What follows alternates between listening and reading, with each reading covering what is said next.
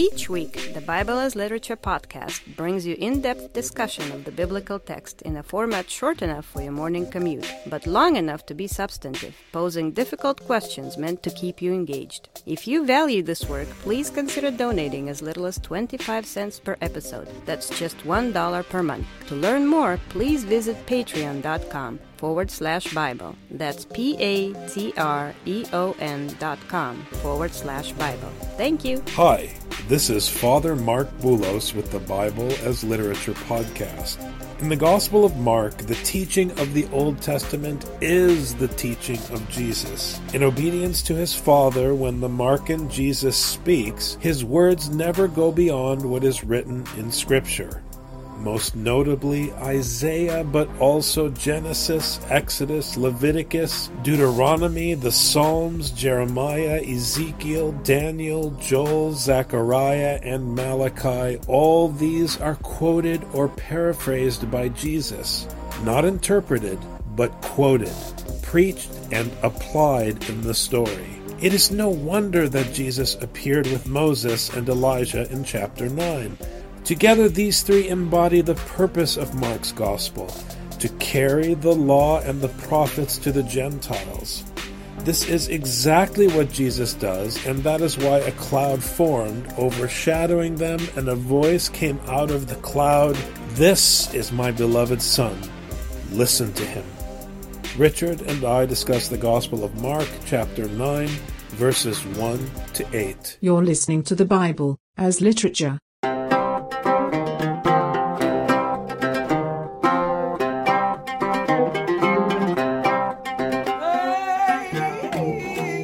Hi, this is Father Mark Boulos. And this is Dr. Richard Benton. And you are listening to episode 172 of the Bible as Literature podcast. Up until now, it's been very important to understand that Jesus in the story is carrying the teaching to the nations. He is the one who is carrying the scroll of the Torah. Because his movements reflect the movements of the Apostle Paul in the Pauline literature, it's understandable and in fact correct to start to see Jesus also as a metaphor for the teaching that's being carried. But in a very specific way, he carries the Torah. Jesus carries the Torah, which is his assigned duty from his Father. But in a historical setting, what's carrying the Torah to the Gentiles is the gospel. This is very important to understand.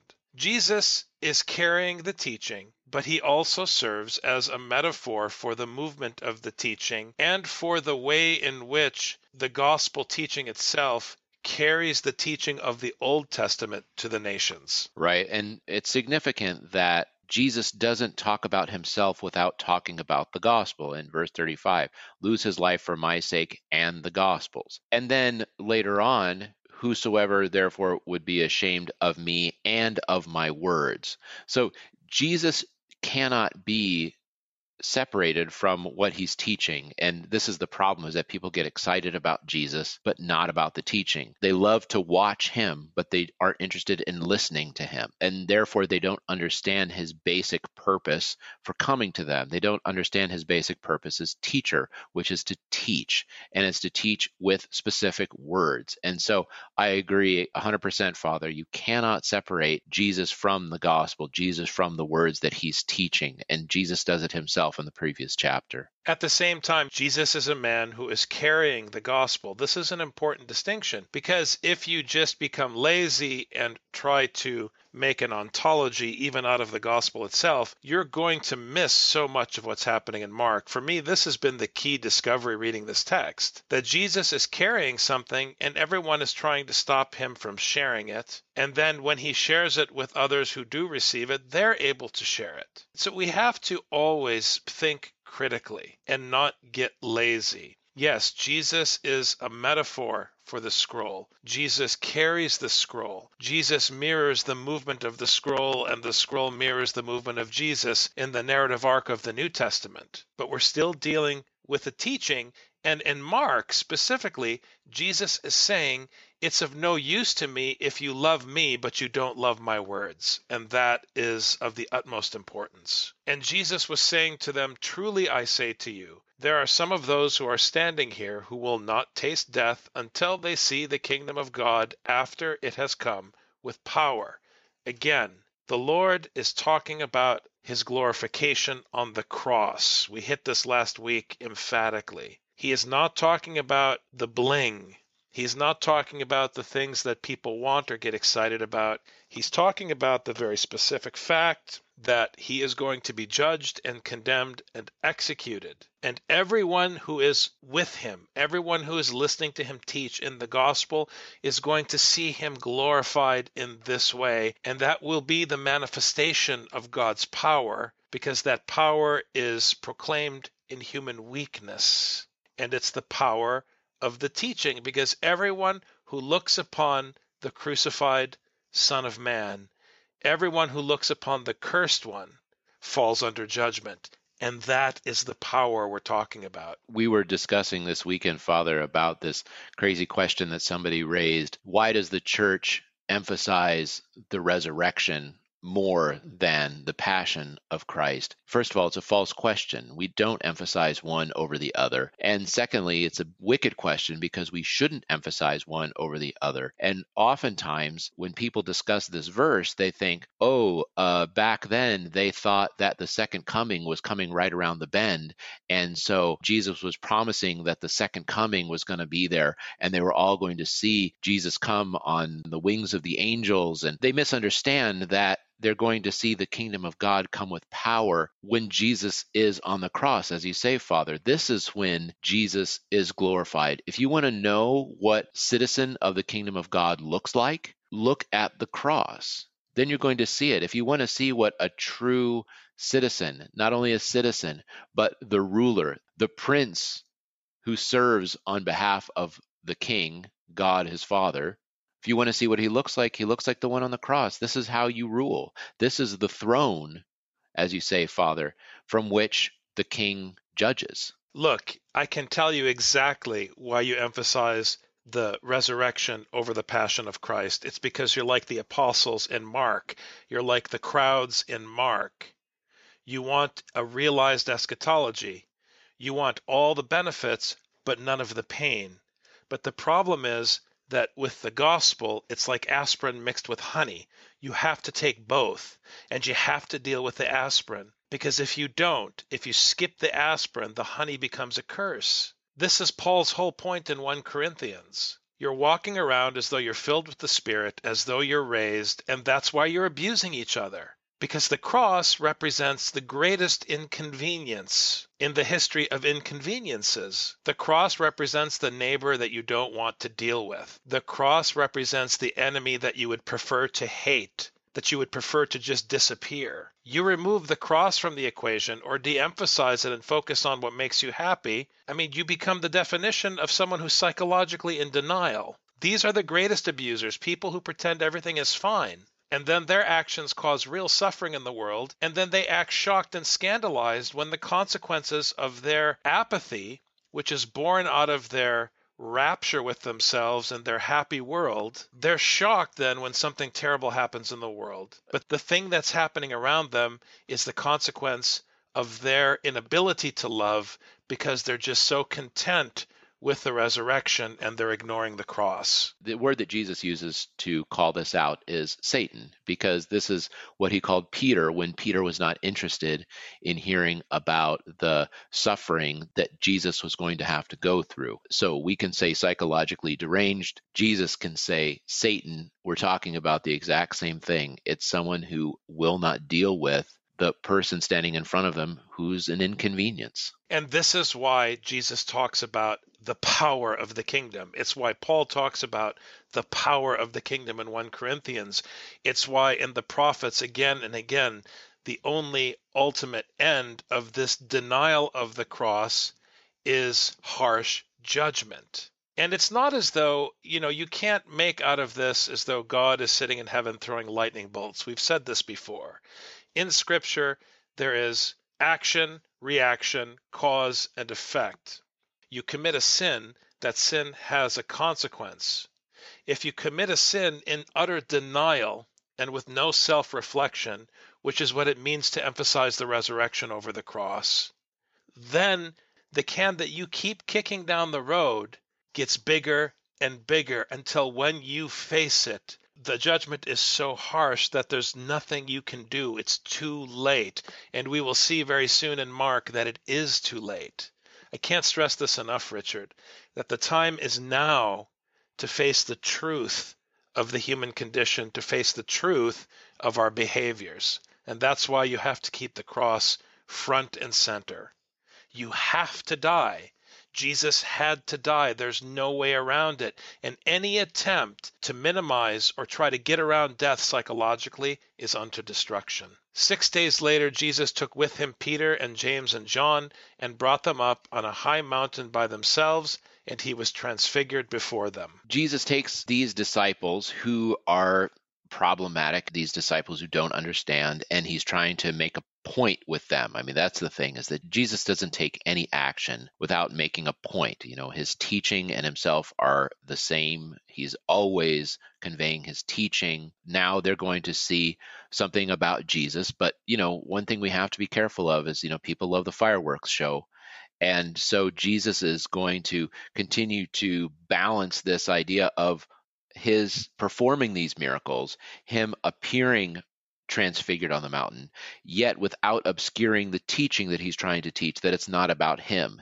And so this is the important part of this scene. Not that he's bright and shiny, because he's been bright and shiny before, but he doesn't end up bright and shiny. We know that this isn't the story people want to make out of this. This is how the resurrection is going to look, and isn't it awesome? And they love transfiguration. They get excited about transfiguration because it shows how shiny and white and new Jesus is going to be at the resurrection. But again, people get excited about the resurrection. But interestingly, people don't go to church Monday through Saturday. Why is this?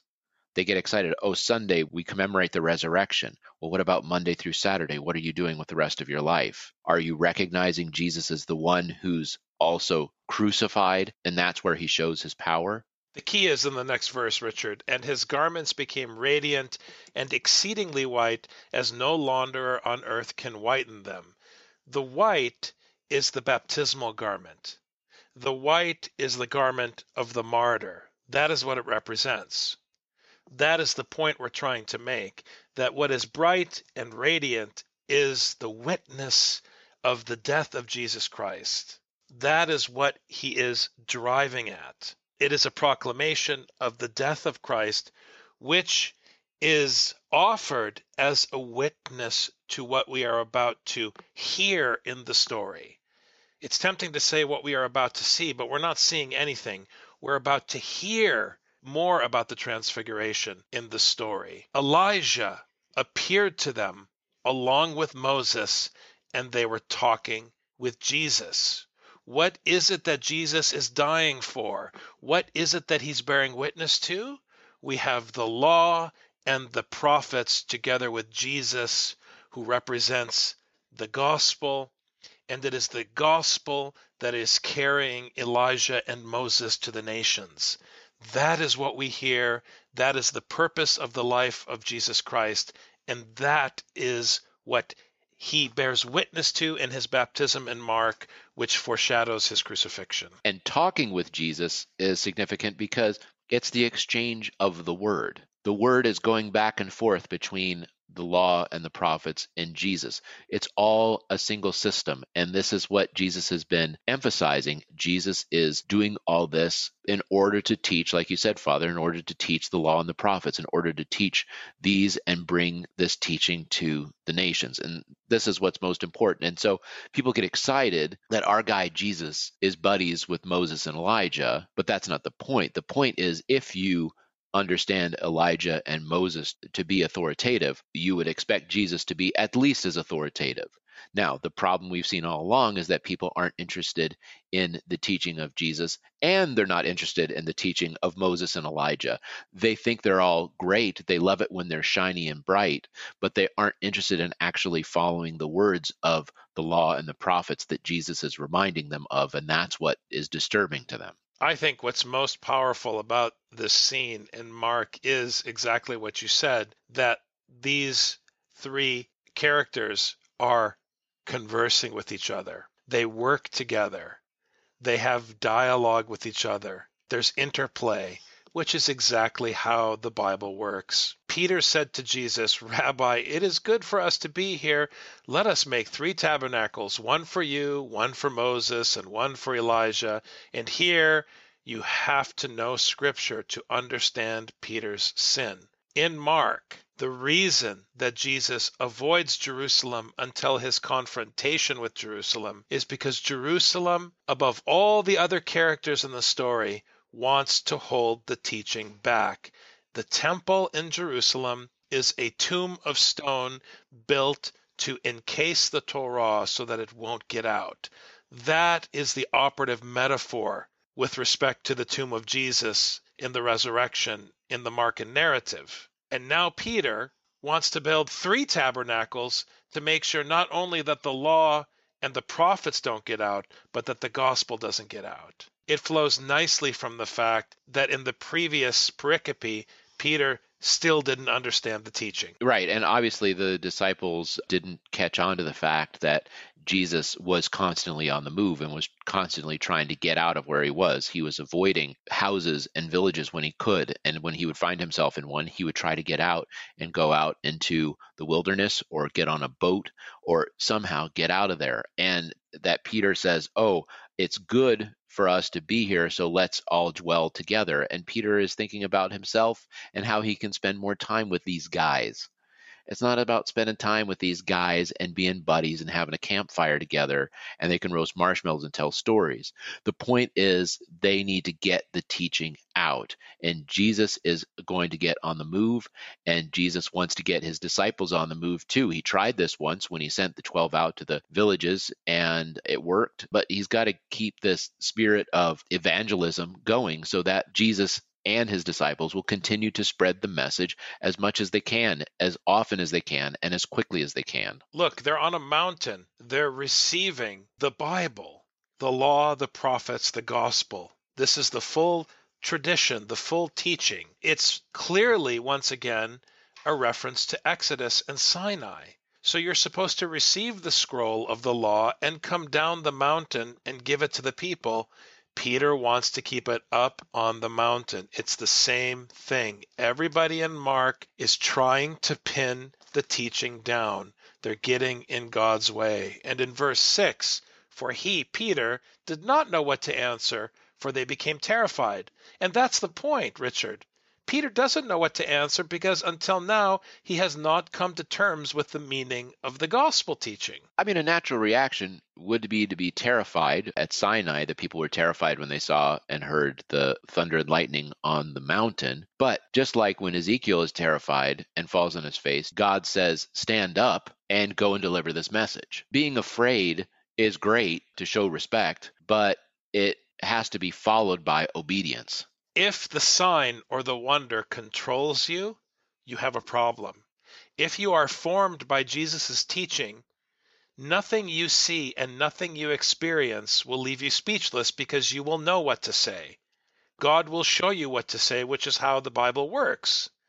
But Peter is obviously not knowledgeable. He obviously doesn't understand. That's why Jesus has been frustrated with him, so he's paralyzed. And it's important because later in Mark, when they run to the tomb and they see that the tomb of stone could not hold back the gospel, once again, they're terrified.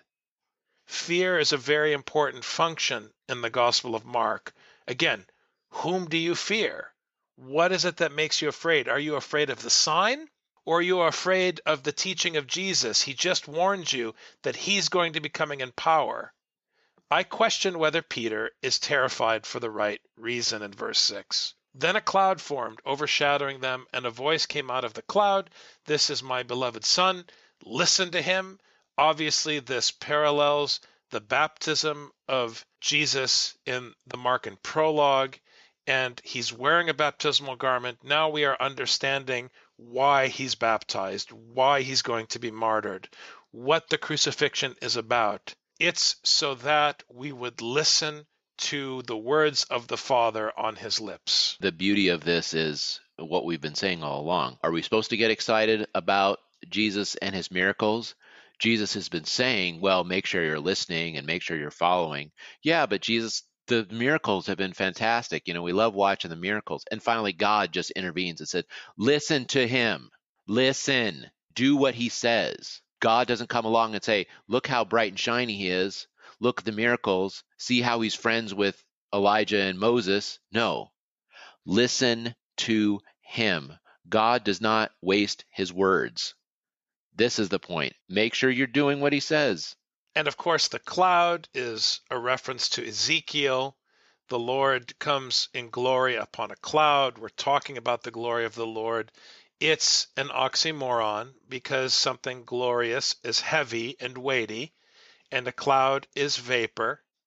So it's a way of talking about the power of God manifest on the cross. That's not what Ezekiel's talking about, but the cross is dealing with the imagery from Ezekiel, that the power of God, who is the God above all gods in Ezekiel, the God above all nations, this power to human beings looks like vapor because we're looking for the sign and the wonder. We're looking for Pharaoh's chariots.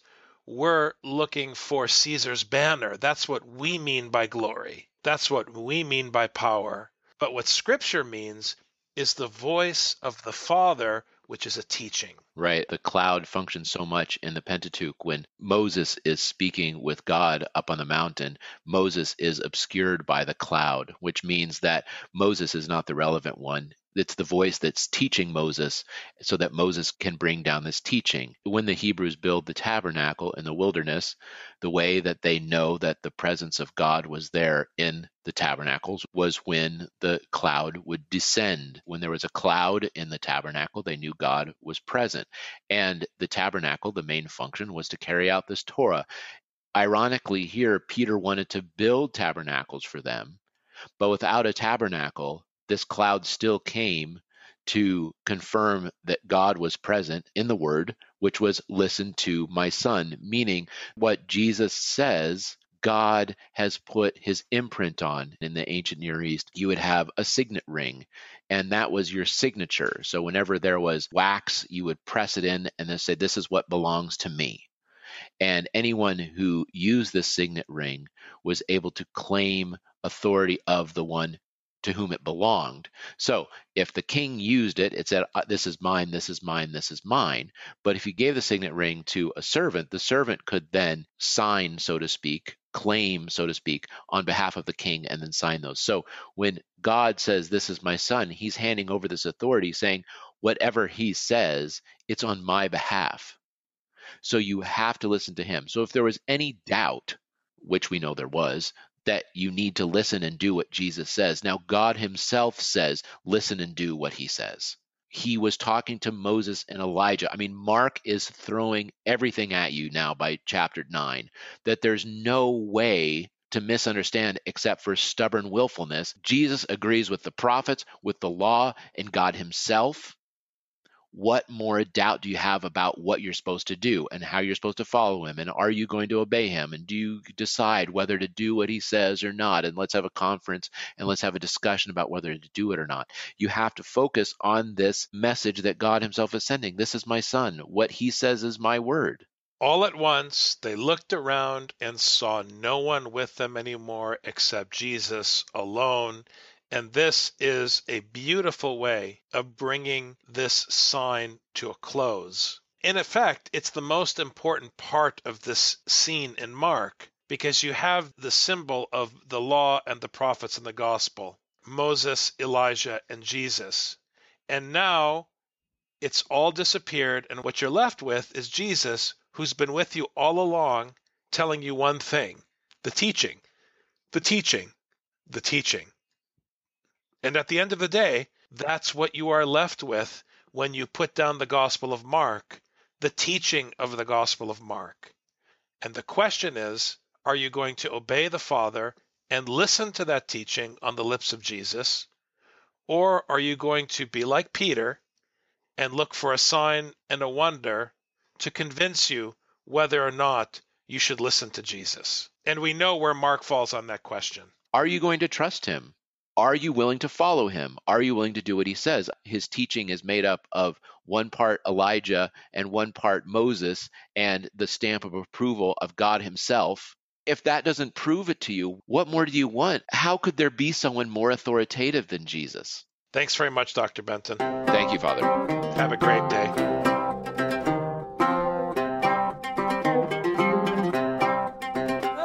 You've just heard the Bible as Literature. Thanks for listening. The Bible as Literature is a production of the Ephesus School Network.